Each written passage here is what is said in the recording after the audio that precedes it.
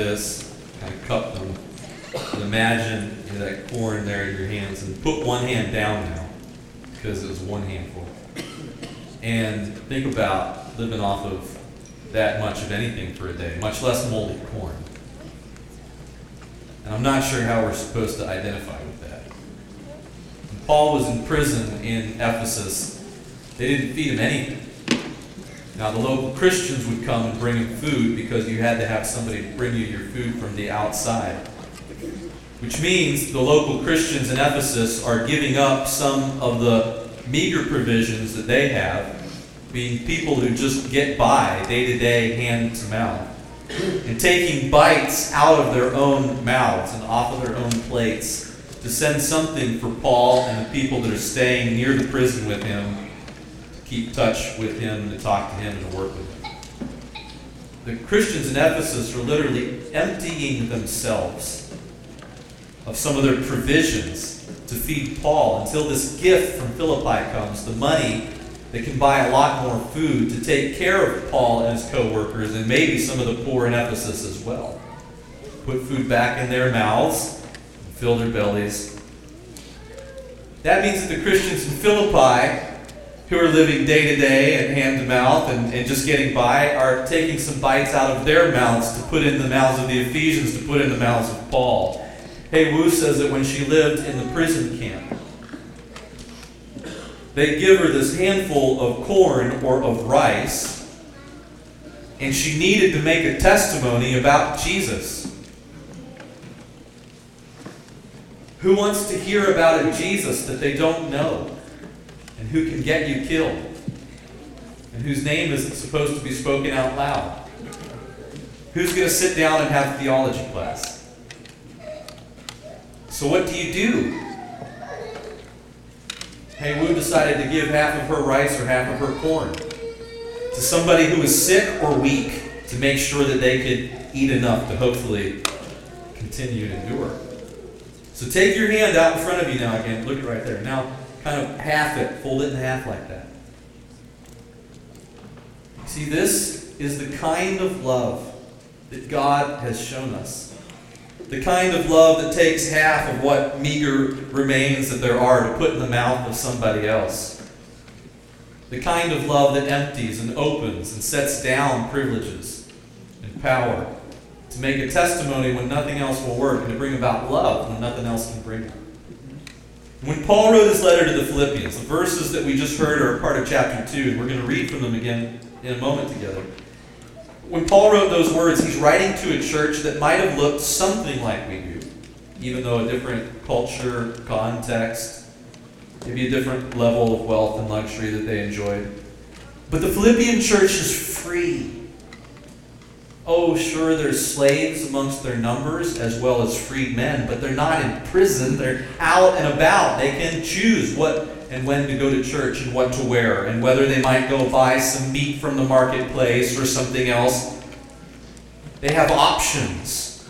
And we have so many options. How is Paul in prison supposed to connect with you and me when the problem we face today might be we got a scratch on our SUV in the church parking lot and it ruins our week?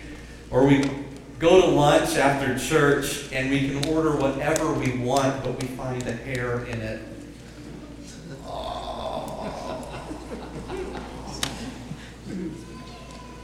Take it back. And I get it. But what's that got on moldy corn? And Paul wants to connect with us, even with our first world problem. And he knows that a church like Philippi and a church like Bentonville have a few things in common. They're growing in faith and in number. The church in Philippi was the church that Paul wrote this joy-filled letter to because they didn't have a major crisis. They weren't falling apart. They weren't fighting and bickering with each other to the end of the evening and calling it church service. They were actually doing pretty well, like we are. And yet Paul knows that if doing well is based on feeling good and having enough to eat and not finding a hair or mold in your corn, It could all crumble and fall apart. You need a basis to make sure that unity stays unity when the times get tough and when you disagree about something that's a really deeply held conviction. So he writes chapter 2 to the Philippians, even though they're doing well, to remind them of how unity works. It starts off in verse 1 with these if statements by Paul. So open up your notebook or your bulletin or even in your Bible to take some notes. And I want you to see in verse 1 that Paul uses 5 if statements. Let me read them again. He says, if there's any encouragement in Christ, if any comfort from his love, any participation in the Spirit, if there's affection and sympathy. Now, Paul isn't saying that these things do not exist for the Christians. He's using the if statements to say they do exist. We might use the word since they exist. Why would Paul put it this way? Many of you who are parents or grandparents have probably found yourself in a similar situation to Paul. You want to make the point to this child, but you don't want to make the point in a way that seems condescending or too powerful or high and mighty. You don't want to command them because commanding the child sometimes causes them to become more obstinate. And so what you do is you see the problem and you get down next to the child like this, right? On their eye level. And you look at them and you say, now, you love your sister, don't you? Did you hear the if statement in there? If you love your sister, don't you? And then what are they supposed to say? Everybody, go ahead. This is participatory church. What are they supposed to say? Yes, I do. Now, because they're children, sometimes they go, no, I don't. No. You love your sister, don't you? Yes. And you want everybody to have fun while your cousins are here, don't you? So why don't you share the toy? The point was share the toy. Right? But we reason together, and Paul does this with you and me in the Philippians. He goes, if there's any encouragement in Christ, and see, Paul's a preacher, and preachers love to do this too.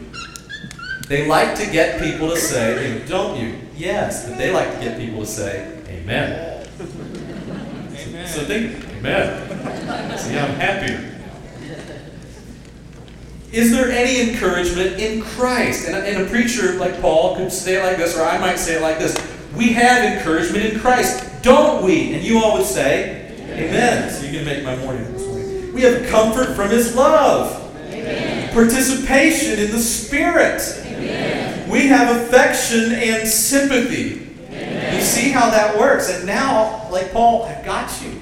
See? We all agree. You're not as mad at me as you thought you were. Right? This is what Paul is doing and teaching them to do.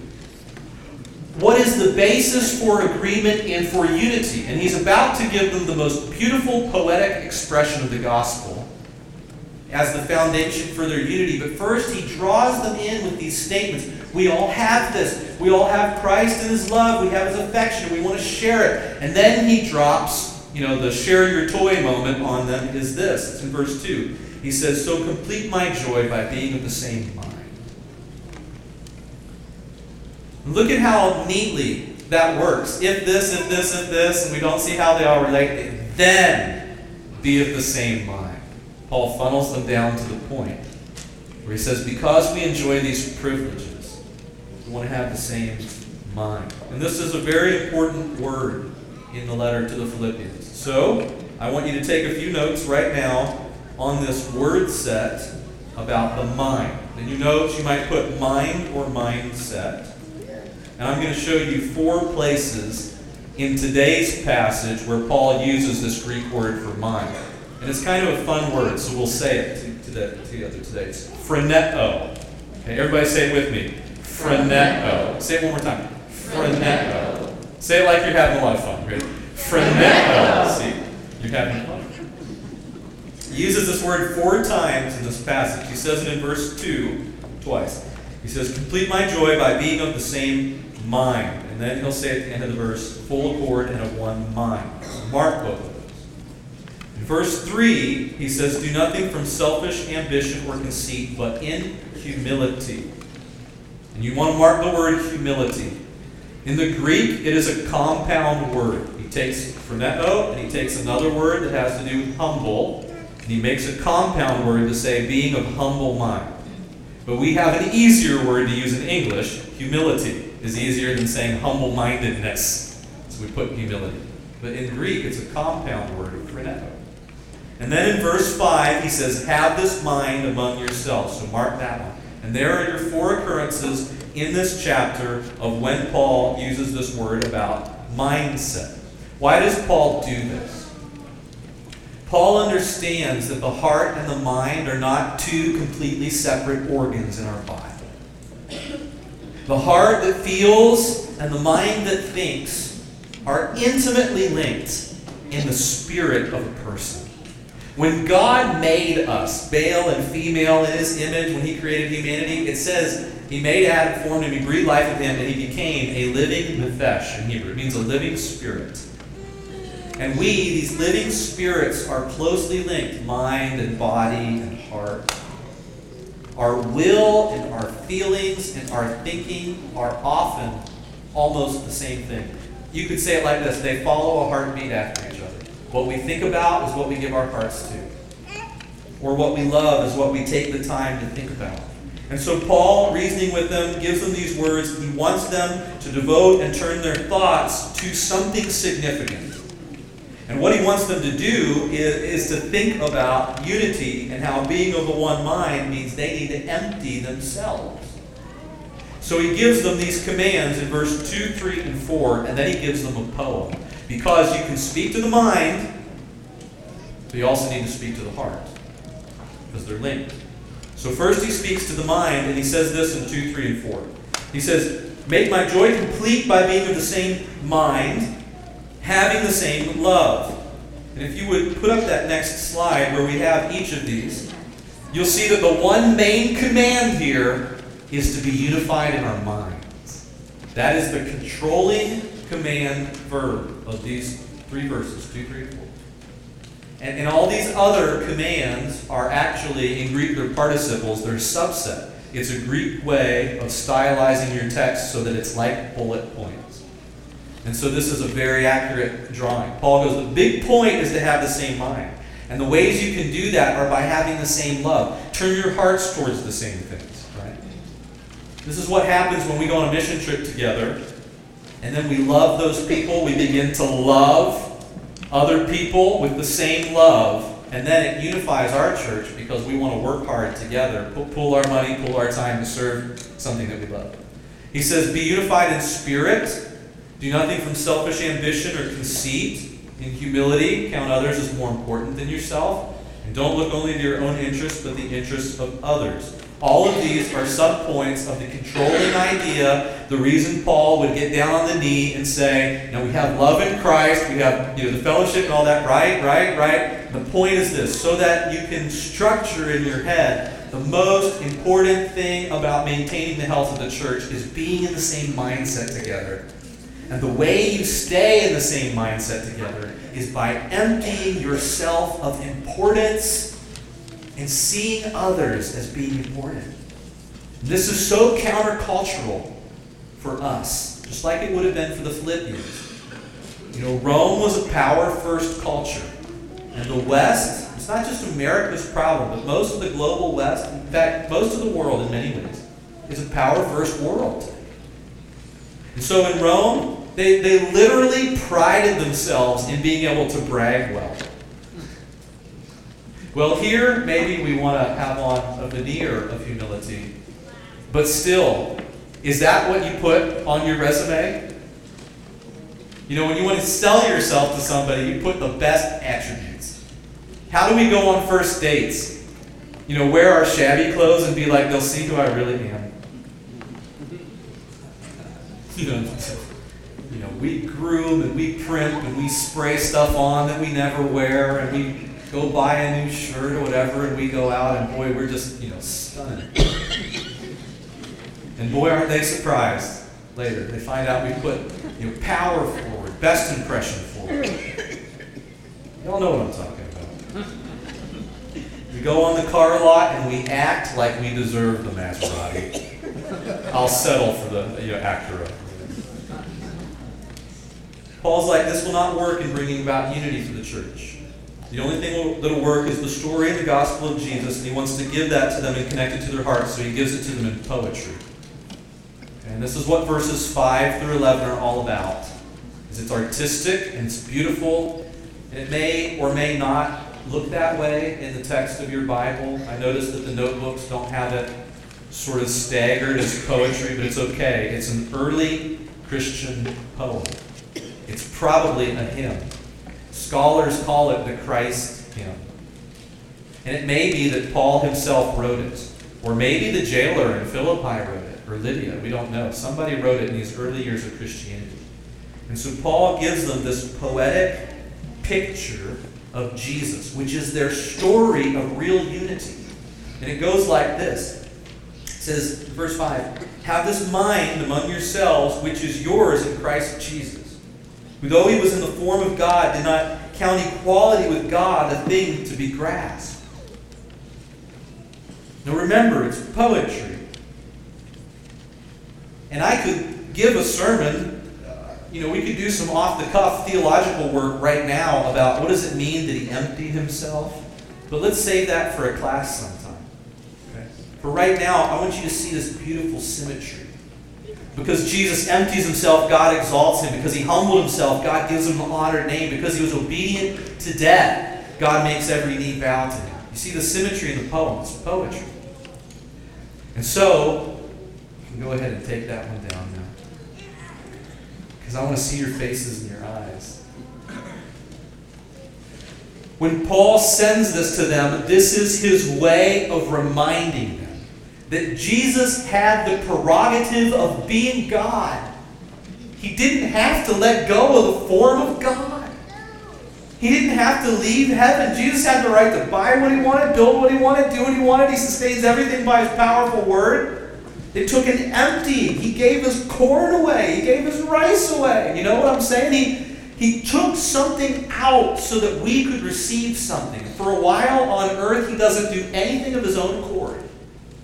He says in the Gospel of John, I do only what the Father has shown me to do. I say only what the Father has shown me to say. That is Jesus in some mysterious, beautiful way, laying down his rights and opening his hands to let go of something so that you and I could be reached with a word that we wouldn't have understood. And this picks up on a beautiful storyline that was told all through Scripture. And now Jesus in this poem is being mapped over top of people like Adam. Do you remember the story of Adam and Eve in the garden and the big no-no that they committed? Don't you think that God would have liked to have gotten down on the knee next to Adam and been like, now we wouldn't want, the whole world to fall into sin, would we? Eve goes up to the tree and it says she saw that it was good and she took it. And she ate it. And then she gave some to her husband and he took it and he ate it.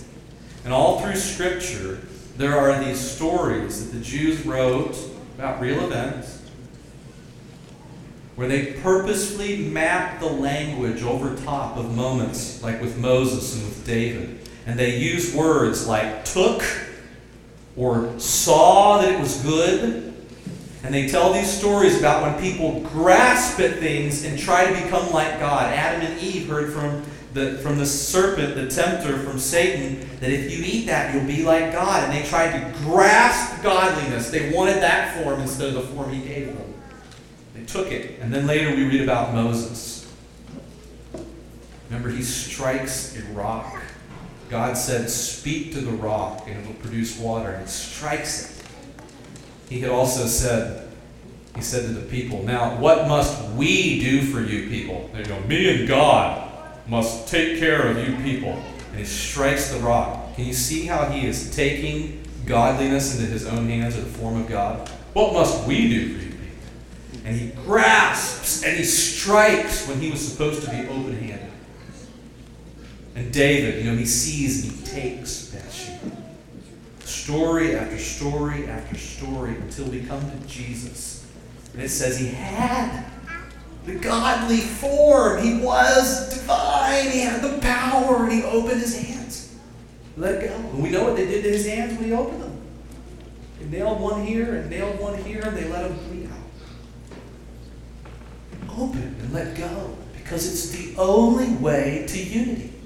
This is why Paul, when he writes his letters, he doesn't say to the churches, here are 8 theological truths that will keep your church healthy for the next 2,000 years. He doesn't say, here's 7 principles of godly leadership that you need to follow these. And he doesn't go with all these. No one knew how to teach theology like Paul, and yet when he needs to get to the point of all points, he uses a poem. Because now we found a better Adam, one who will let go of power to take hold of your heart and your hand, and we don't want to tell this story wrong, so let's tell it in the most beautiful ways we know, and he tells a poem. And he got the idea from the Lord Jesus himself. Man, that just gave me the Holy Spirit high this morning whenever I got here and I listened to First Service Communion, and Todd Miller, not knowing what was in my notebook, talked about Jesus washing feet. And it's in there. And then I get to second service and we didn't talk to Ed. And Ed comes up and he's like, what God put on my heart today is when Jesus washed people's feet. Because when Jesus looks at his disciples at the Last Supper and he wants to show them the full extent of his love, he doesn't do theology. He is the perfect theology. So he just does compassion. And he puts on a play for them, a little skit about what it means to be loved and unified. In the Gospel of John, it says he got up from his place. You ever notice that? He left his place, right? You're supposed to be reading John and seeing he left his bench, but also he left his place. And he takes off his garment, his identity, his form, and he sets it aside, the thing that would have shown that he was a rabbi. And he comes over and he takes a towel, and right now he'd be kind of exposed in front of him. He'd have on like a linen wrap, probably undergarment. And so he takes the towel and he wraps that around over top as well. He gets down and he looks them in the eyes. And he begins to take their feet into his hands and wash them. And say, as I'm doing for you, you should do for each other. And he washes these feet and he looks at them and it's like he's saying, we really love each other, don't we? We've got joy in the Holy Spirit together, don't we? And he comes to Peter, and Peter's the one who goes, no! Not me. And Jesus goes, you have no part of me if I don't wash you. And he's like, all right, I'm all in then. Heads, hands, feet, let's do the whole thing. Let's get a shower. And Jesus goes, no, you got to do this my way. If I made you clean, you're clean. All you need is your feet being washed in this way. Jesus is telling Peter, you don't get to play either kind of power card. You don't get to play the power card where you tell Jesus no, and you don't get to play the power card where you tell Jesus yes, but do it this way. All you get to do is to say, thank you, Jesus. This is the basis of unity. He gets back up after, wiping their feet off on this towel, and he sets the towel aside, he puts the robe back on, he looks like a rabbi again now, and he goes back to his place. Paul puts it in a poem and calls it the gospel. It says, you want to know how to keep your health strong, healthy church into the future? Do this. Learn this. Give you one little idea challenge. Sometimes it's helpful to take a piece of scripture like this and write it out in your own words as if Paul was writing it to you. I would love to receive anybody who rewrites this poem in your own words this week, and just to be able to read them and maybe to anonymously share one or two next week. I think that would be so neat. What if Paul was writing these words to you? What if Jesus himself did play, sang this song over you? Let's stand up together this morning. This is why we love him and serve him and love each other. It's no other basis that we have to be a church but what Jesus did and who he is. Today, We offer that you can pray with us, come forward, or come to the back and meet our elders, and we would love to receive you. Oh, through all